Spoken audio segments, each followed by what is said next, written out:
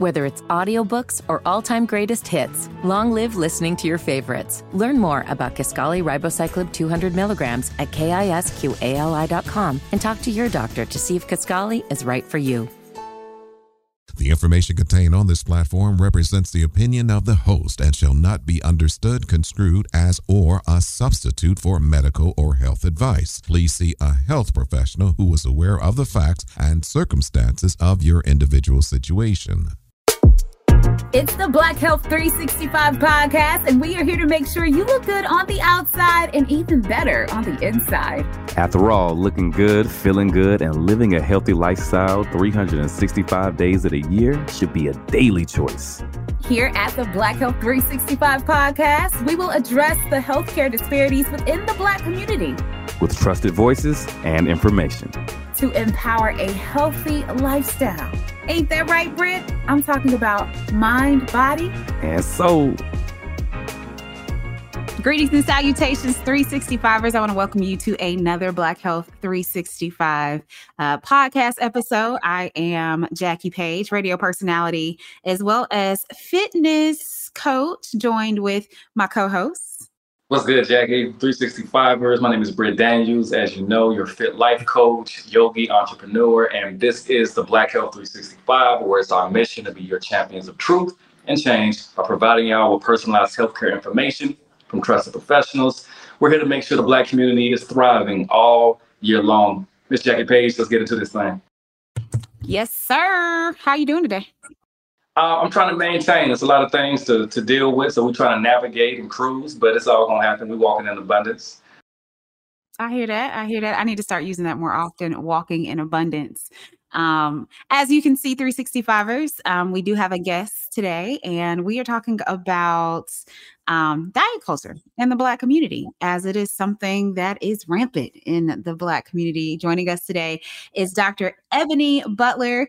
Dr. Ebony Butler is a licensed psychologist and food relationship strategist who has made it her mission to help women of color heal from food and body trauma experienced through diet culture. Dr. Ebony, how are you doing today? Hey, thank you so much for having me. I'm doing well. I am very much like Britt, trying to navigate all the things, juggle all the things. And I'm going to adopt that too. But I'm walking in abundance, so it's all going to get taken care of.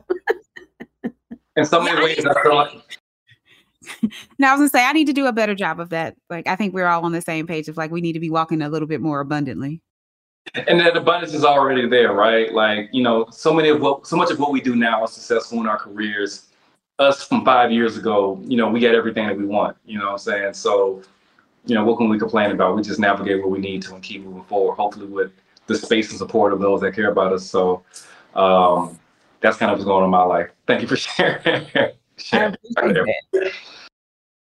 That's what's up. Really excited about today's conversation. We're talking about diet culture in the Black community. But before we get there, 365ers, you know, we find articles and reels and stuff, and we got to bring it to the table because you got to know what's going on in the world. And I found an article recently about, and Dr. Ebony, I want to get your take on this, especially considering that we're going to be talking about diet culture.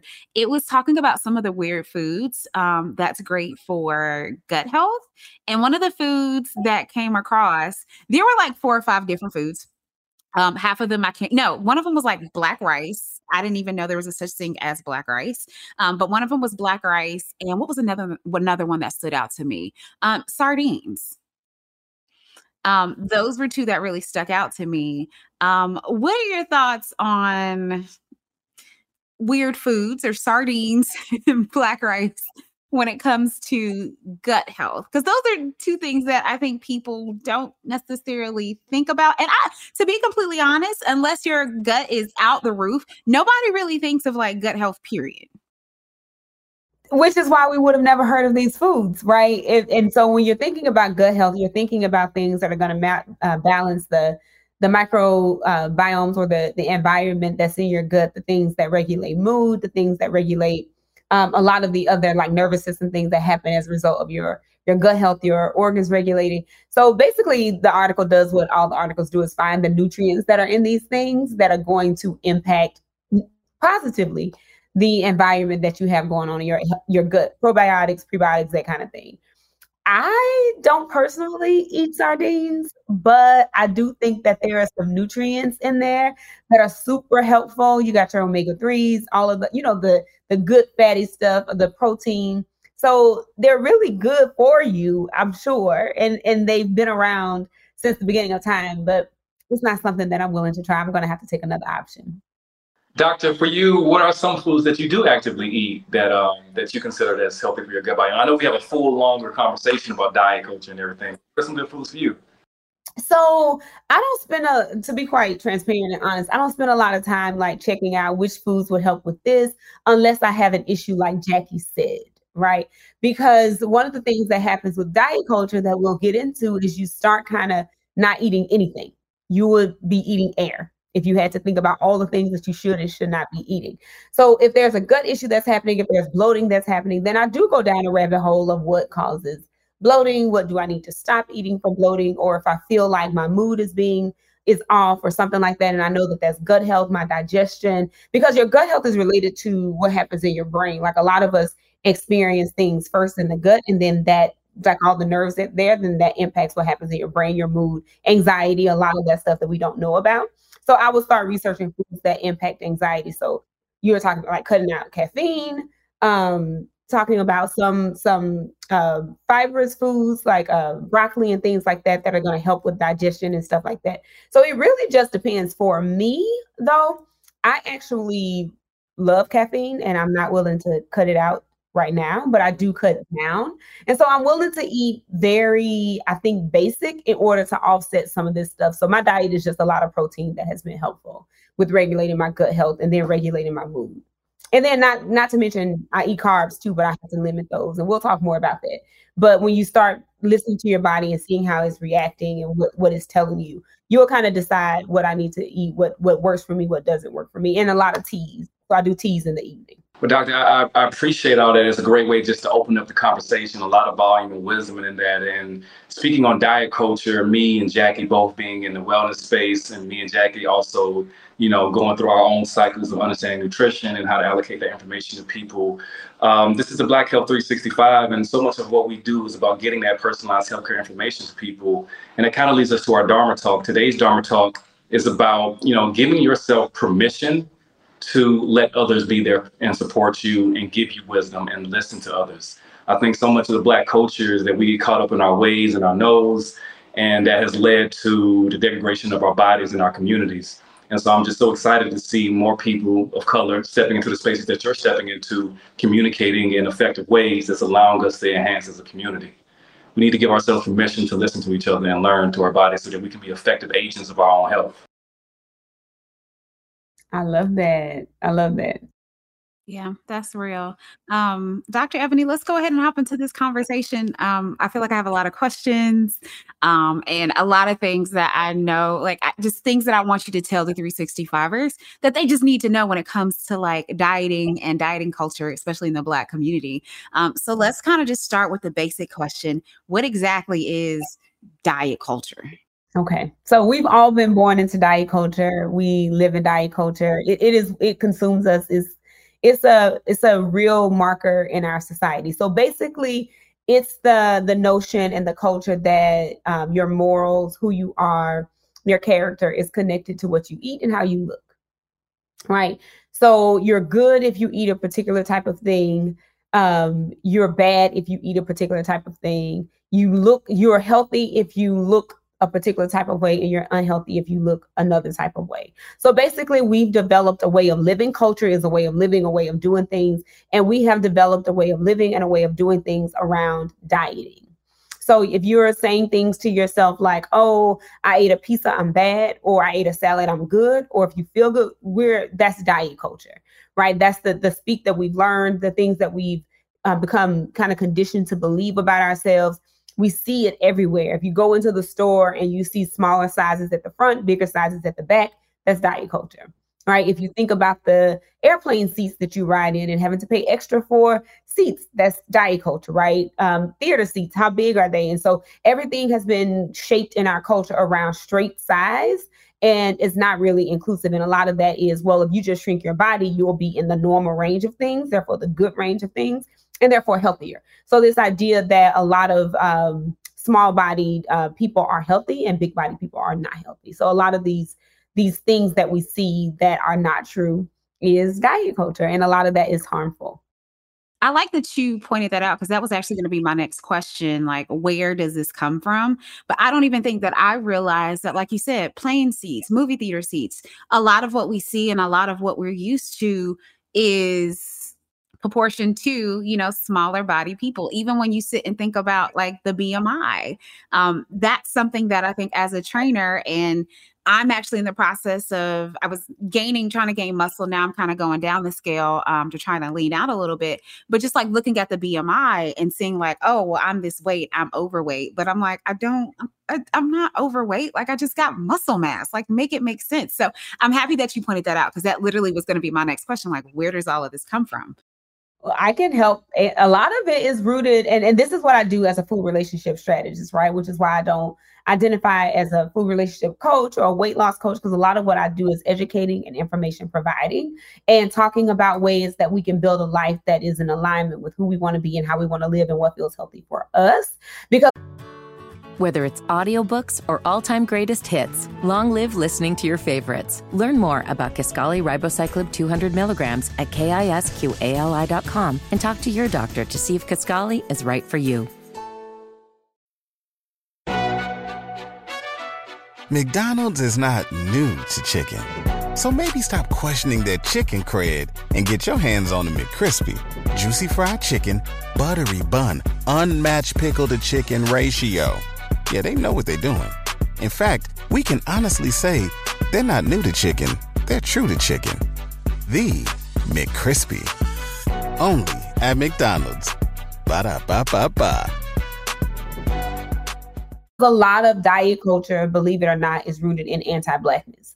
So a lot of it has to do with race and how do we get, so back in the day when there was this need to kind of like uplift white people to power or the white race to power, there was an inclusion or grouping of groups together that, the Asians, Germans, at first it was nationalities, then it became about race. And so what way can we set ourselves apart? And so one of the things that happened is to start setting apart from Black folks around how they look, how they eat, the behaviors, the culture. And so if we're, us being grotesque, never being satiated. And so we think about Sarah Baartman and her body, then we know what she's the woman who was the Black woman who was put on display as having a grotesque body, the big bottom, that kind of thing. So if you think about the origins of a lot of this, the beauty standards have all come from this thing of how do we be more white European and not Black? And how do we have less Black bodies? And so when we think about who we want to be and how we want our bodies to be, a lot of that has been built on white standards, white European standards. And so we think about where it comes from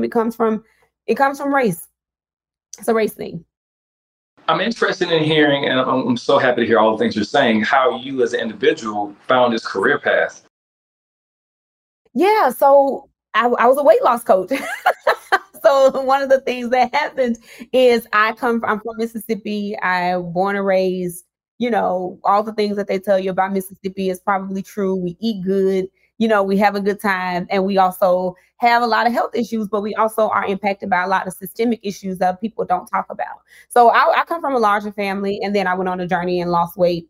And at the time, that was my claim to fame. I was like, oh, I lost 50 pounds. I've kept it off.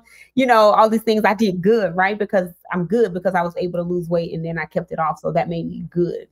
And so I started to teach people how to do that because a lot of women would ask me, well, tell me what you did. And so with the psychology background, I would try to teach that, and it just never felt aligned. It always felt like at the end of the day, I was telling people, well, as long as you're skinny, you're good. And I just didn't like that. And it didn't make sense to me, all the things that I was learning, because I had my PhD, but I also did nutrition certification. And a lot of the things that were omitted out of basic diet was all the things that are ethnic and central to our culture. And basically, if people eat that, then you're bad. And so my wheels started spinning. And I was like, well, I'm being more and more of the problem with oppression if I'm telling people they just need to look better in order to be better. Also, so I just started to get real inquisitive. Why is kale okay, but greens are bad? Why is oatmeal okay or bad? Or why is rice bad, but why is good? Why is couscous okay, but rice is bad? So I started finding that a lot of the things that are central to our culture have been identified as bad. So I was like, I don't want anything to do with this wellness thing. I'm going to carve out my own lane. I'm just going to teach people. And I started reading books and things like that. And I can name the book if that's okay. Otherwise, I can just tell y'all later. But I started reading books, and it was teaching me about the anti-Blackness and the roots of diet culture. And I was like, okay, I can't continue to be a part of a problem, especially to women who look like me. So I started to heal myself. And therefore, once I healed myself around fat phobia, diet culture, I was like, you know what? I don't want to put this on other people who look like me and tell them that they're not good enough, because I'm just as much a part of the problem. And so I switched to just more education rather than telling people what they need to eat. Happy 62nd birthday, Granddad. Thanks, sweetheart. I got you this. A mug. Oh, thank you. What does it say? Beware, if you are 60 or older, you may be at increased risk of hospitalization from RSV, respiratory syncytial virus, compared to adults younger than 60. Not all dangers come with warning labels. Talk to your pharmacist or doctor about getting vaccinated against RSV today. Learn more at bewareofrsv.com. Brought to you by Pfizer. How are your clients, how do they receive this information? Because again, we just talked about how we are just given so much information about, this is how you're supposed to look. This is what you're supposed to eat. So when you sit down with a client and they're like, hey, you know what, I'm trying to lose weight or I'm trying to get healthier. How receptive are they to, hearing this bit of new education that you're providing that they're not used to hearing? So when they hear it, I would imagine, in my head, they're like, well, that's not what I'm used to hearing. That's not the norm. Like, how do they respond to that? And for some people, it's validating. Some people, it's like, oh, I knew I wasn't crazy, because we'll talk about the systemic issues that are there, like food deserts, scarcity, lack of education, all those things, right? And so when you talk about, it's not just your problem, you're not lazy, you're not unmotivated, you haven't had access to things. And sometimes when you don't have access, you're miseducated about what your body needs. And let's not talk about trauma. So when I bring trauma into the picture, because that's what I do as a psychologist, when I talk about trauma in the ways that trauma disrupts our ability to listen to our bodies, it feels validating to those people. There are times, though, when people give me pushback because it isn't what they're used to and it doesn't sit with their framework. And I get a lot of pushback from other professionals, too. So I will do speaking engagements where I'm talking to other professionals about how to be more cognizant of their own food biases and not to bring those in the therapy room with clients. And I do hear people push back, because you have to understand change is uncomfortable for all of us. And to take in this new way of thinking means that we have to tell the truth about some things that we were taught. And that's not always easy for people. So it's easier to kind of get you to backtrack and say, make me believe what I already believe, confirm what I already believe is true, than to say, oh, well, I got to start doing some things differently because what I was taught was not okay. And because we all still have some internalized fat phobia to some degree, it's harder to just say, oh, I can just let my body go, is what people hear, instead of let's think about what we've been taught and let's think about this from a critical lens. They hear, oh, you just want me to be fat. And then that becomes the argument. So it's hard, but change is hard for folks. And so I'm patient and understanding with that. And I understand that people just want to confirm what they already believe. Doctor, do you ever use the language of, well, this is a lifestyle versus diet? Like, do you use, how do you feel about the term diet in itself? I used to use that term. I don't use lifestyle either, because in a small way, I do think that the diet culture has used lifestyle changes to kind of gaslight people into dieting. And it's like, oh, this is a lifestyle change. And sometimes it's not a lifestyle change, it's just another diet. And sometimes to get people to do that, you have to say, well, make a lifestyle change. Well, is the system going to make a lifestyle change then? Are the things around me going to make a lifestyle change? Why do I need to make the lifestyle change and be the only one doing the change? So I don't talk a lot about lifestyle change. I instead talk more about alignment and values. What feels more aligned to you? What feels of value to you? What feels healthy to you? And sometimes that's rooted in diet culture, because you can't escape it. It's around us all the time. Sometimes it's rooted in diet culture and sometimes it's not. So I take more of an approach of what is healthy to you and letting people define health on their own terms. I just felt like you took a whole entire mic and just dropped it. Like, honey, what we not about to do. No, but I love that. That's a point that you made, is that, and, just kind of thinking about my own experience as a nutrition coach and as a personal trainer, I would have to agree with you. I feel like sometimes it is misused. The word lifestyle, it gets misused, and it kind of just goes back to the whole dieting, yo-yo dieting situation. And it's just like, you're not making a lifestyle change. You're literally just going back into it. Like, your lifestyle has become a diet, the yo-yo diet. So like, you diet, you lose the weight, and then 2.5 days later, you pick the weight back on, and then your lifestyle is to pop back into this diet.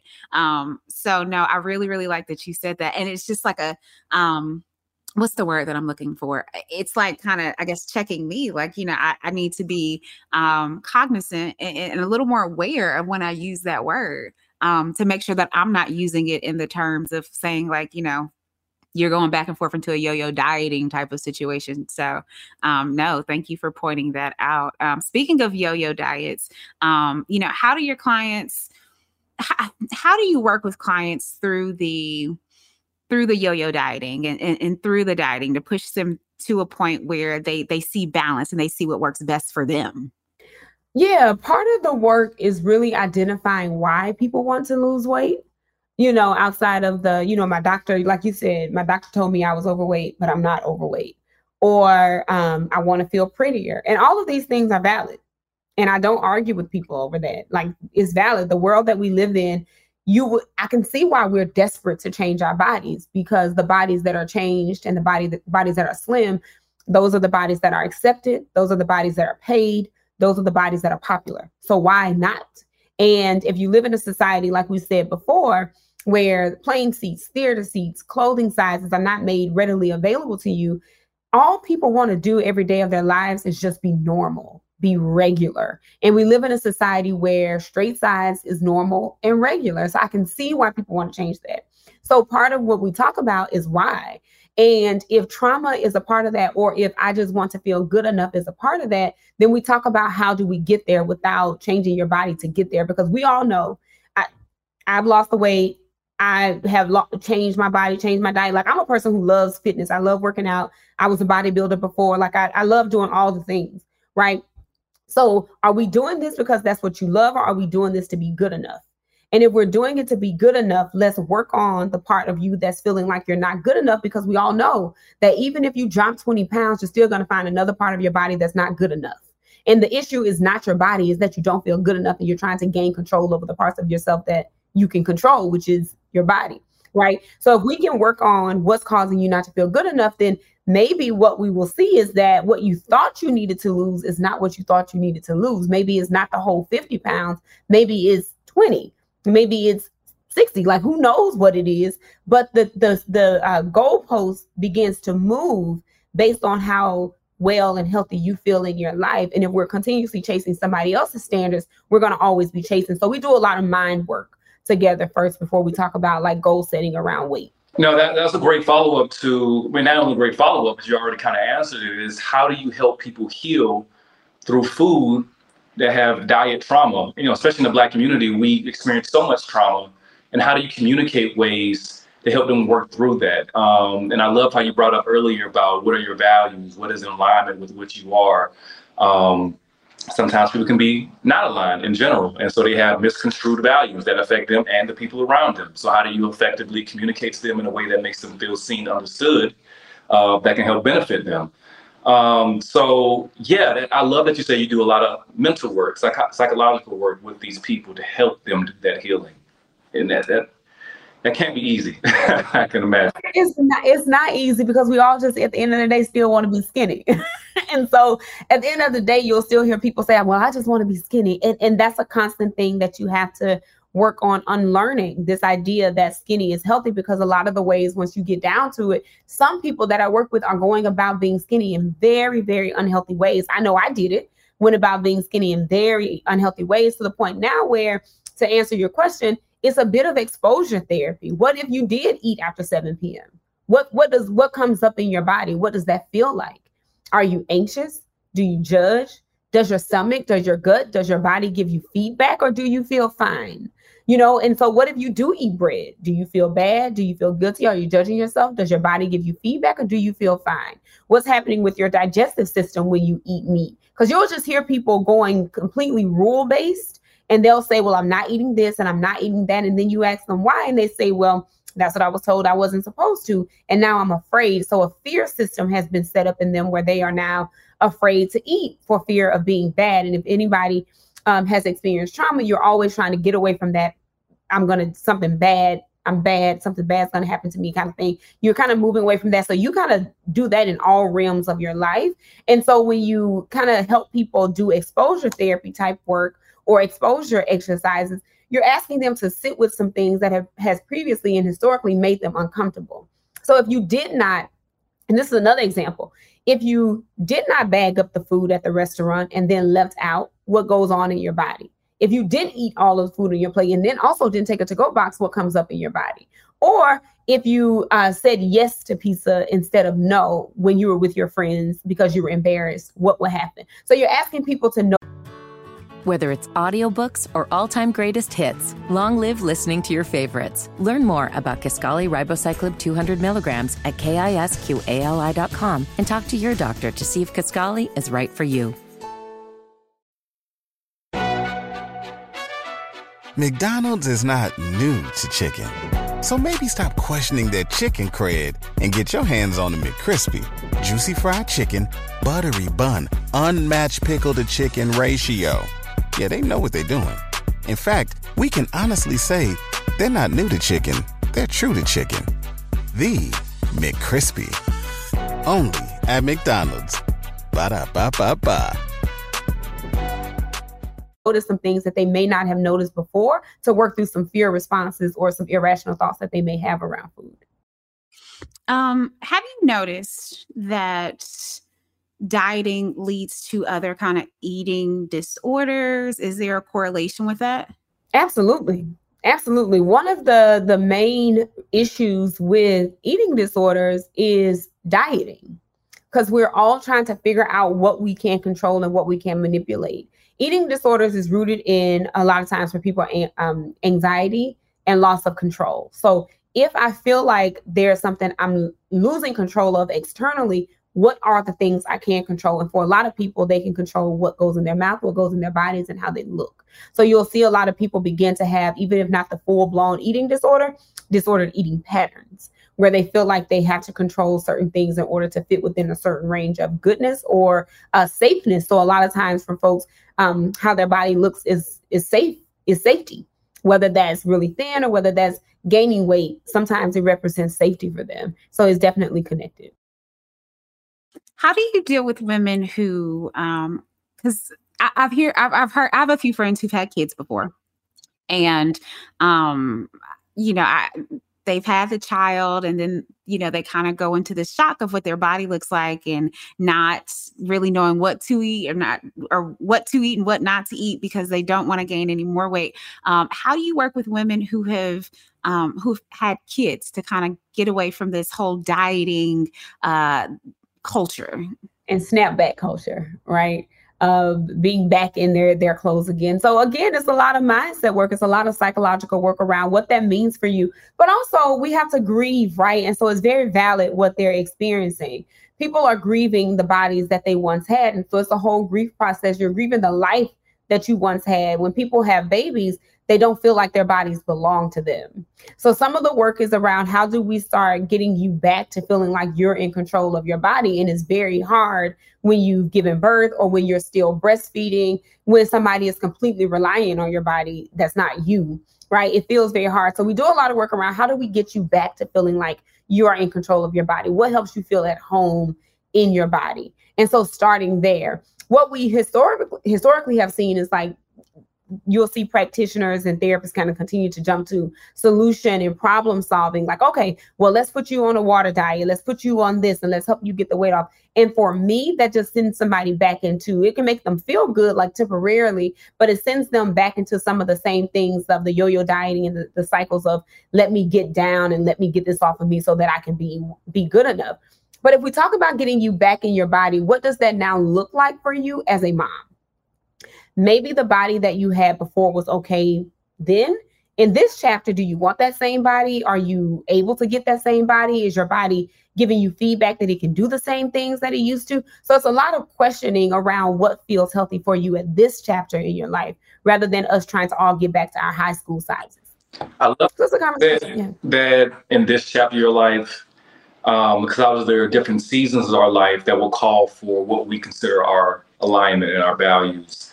You mentioned at one point in your life that you tampered with bodybuilding.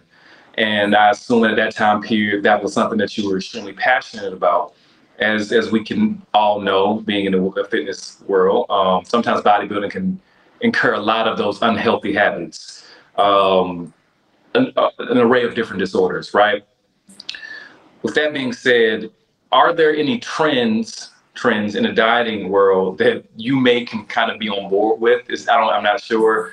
And what are some things, some trends, some diets that we can even name them that you're just like, yo, you shouldn't be doing this? Yeah. So when I was doing the bodybuilding thing, that was definitely a phase of my life that I was like, how far can I push my body? For whatever reason, I was just like, how far can I push my body? But I was also doing all the things in high school. So I've always been a push the limit type of person. I danced, I played basketball, volleyball, like cheered, all the things, right? So how can I push my body even more? So that just may be a part of me that's just extreme and just rooted in anxiety and acting out. I don't know what it is, but it was a phase and I liked it, right?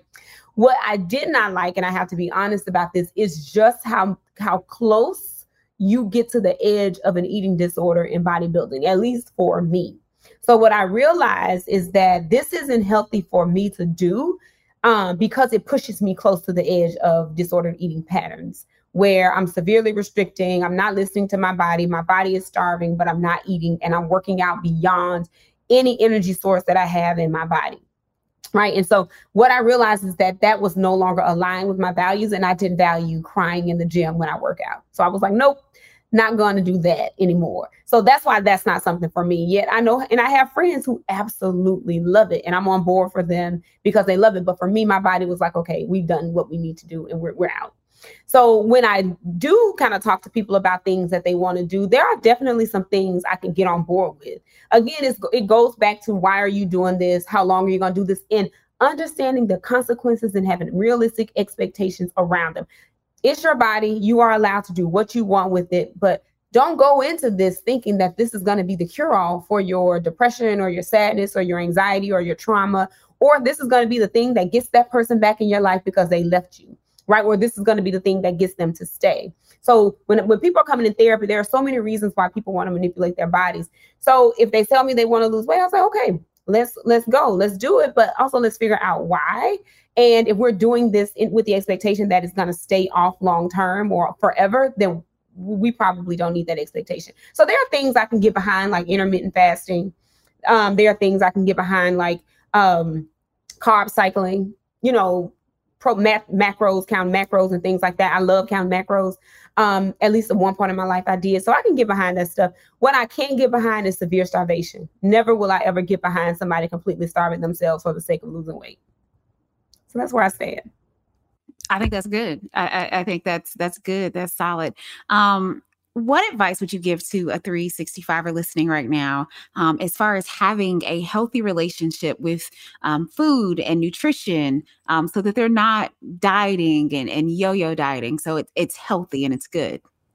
One of the things that I would say is first check in with yourself around what is healthy to you. Are you just using healthy as small or big, or does healthy have a look no matter what size you are? Or does healthy have a definition no matter what size you are? Would you be healthy if all your blood work came back? And would that be okay with you? If you're at the point where like, no, I don't really care about that, I just want to be small, I would ask you to check that and then go into your values.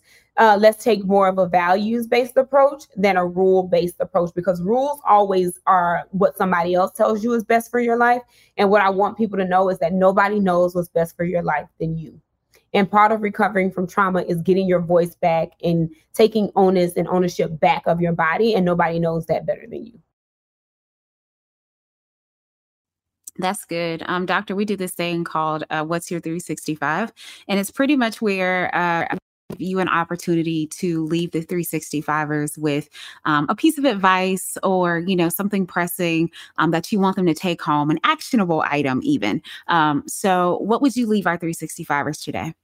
One of the things that I love to tell people when we first meet, I do this with clients when they first come in, Everybody wants to leave and go do something immediately. Oh, well, I want to go do this, and I'm going to stop eating after 7, or I'm going to listen to my body. What I asked you to do is just observe.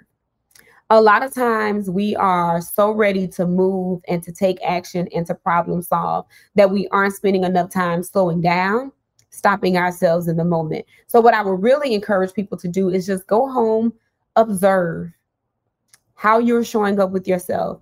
Ask yourself who, what, when, where, how questions. What am I doing this for? If you are carrying around a gallon water jug, what am I doing this for? Where did I learn this? How does my body feel after drinking this much water? Does my body even like kale? What is my digestive system telling me? Whose voice do I hear? So you're asking yourself questions and you're getting back to where a lot of this messaging is coming from so you can begin to parse out and tease out, what do I want to keep and what do I want to let go that no longer serves me? Because some of this stuff served us at one point and no longer serves our current lives. So you want to be sure to check in with yourself. Here at the Black 365, we're really big on that self-inventory checklist. And I love how you put that. Let's close it out. That's what's up. Yeah, that was good right there. You got to do that self-check, honey. Why are you doing this? Who, what, when, where, how, and why? 365ers. Dr. Ebony, thank you so much for just sitting down with us and talking about diet culture, especially in the Black community. It is a big thing that's happening and it's something that needed to be addressed. So I'm happy that you were able to come on and chat with us. If people want to reach out to you on social media, they want to hit that follow button, where can they find you at? Definitely find me on Instagram. I spend way too much time on there. I'm Dr. Ebony Online on Instagram, Twitter, X, Facebook, all the things is Dr. Ebony Online, and I'm Dr. Ebony on TikTok, and drebony.com is my website. 365ers, hit that follow button. And if you have something that you want us to address, hit us up on Instagram. Black Health 365. Black Health 365 is the handle. You can find me on social at Love Jackie Page. You can find me on all social media sites at properfitness.life. As always, 365ers, it is your responsibility to be an agent and advocate for your own health.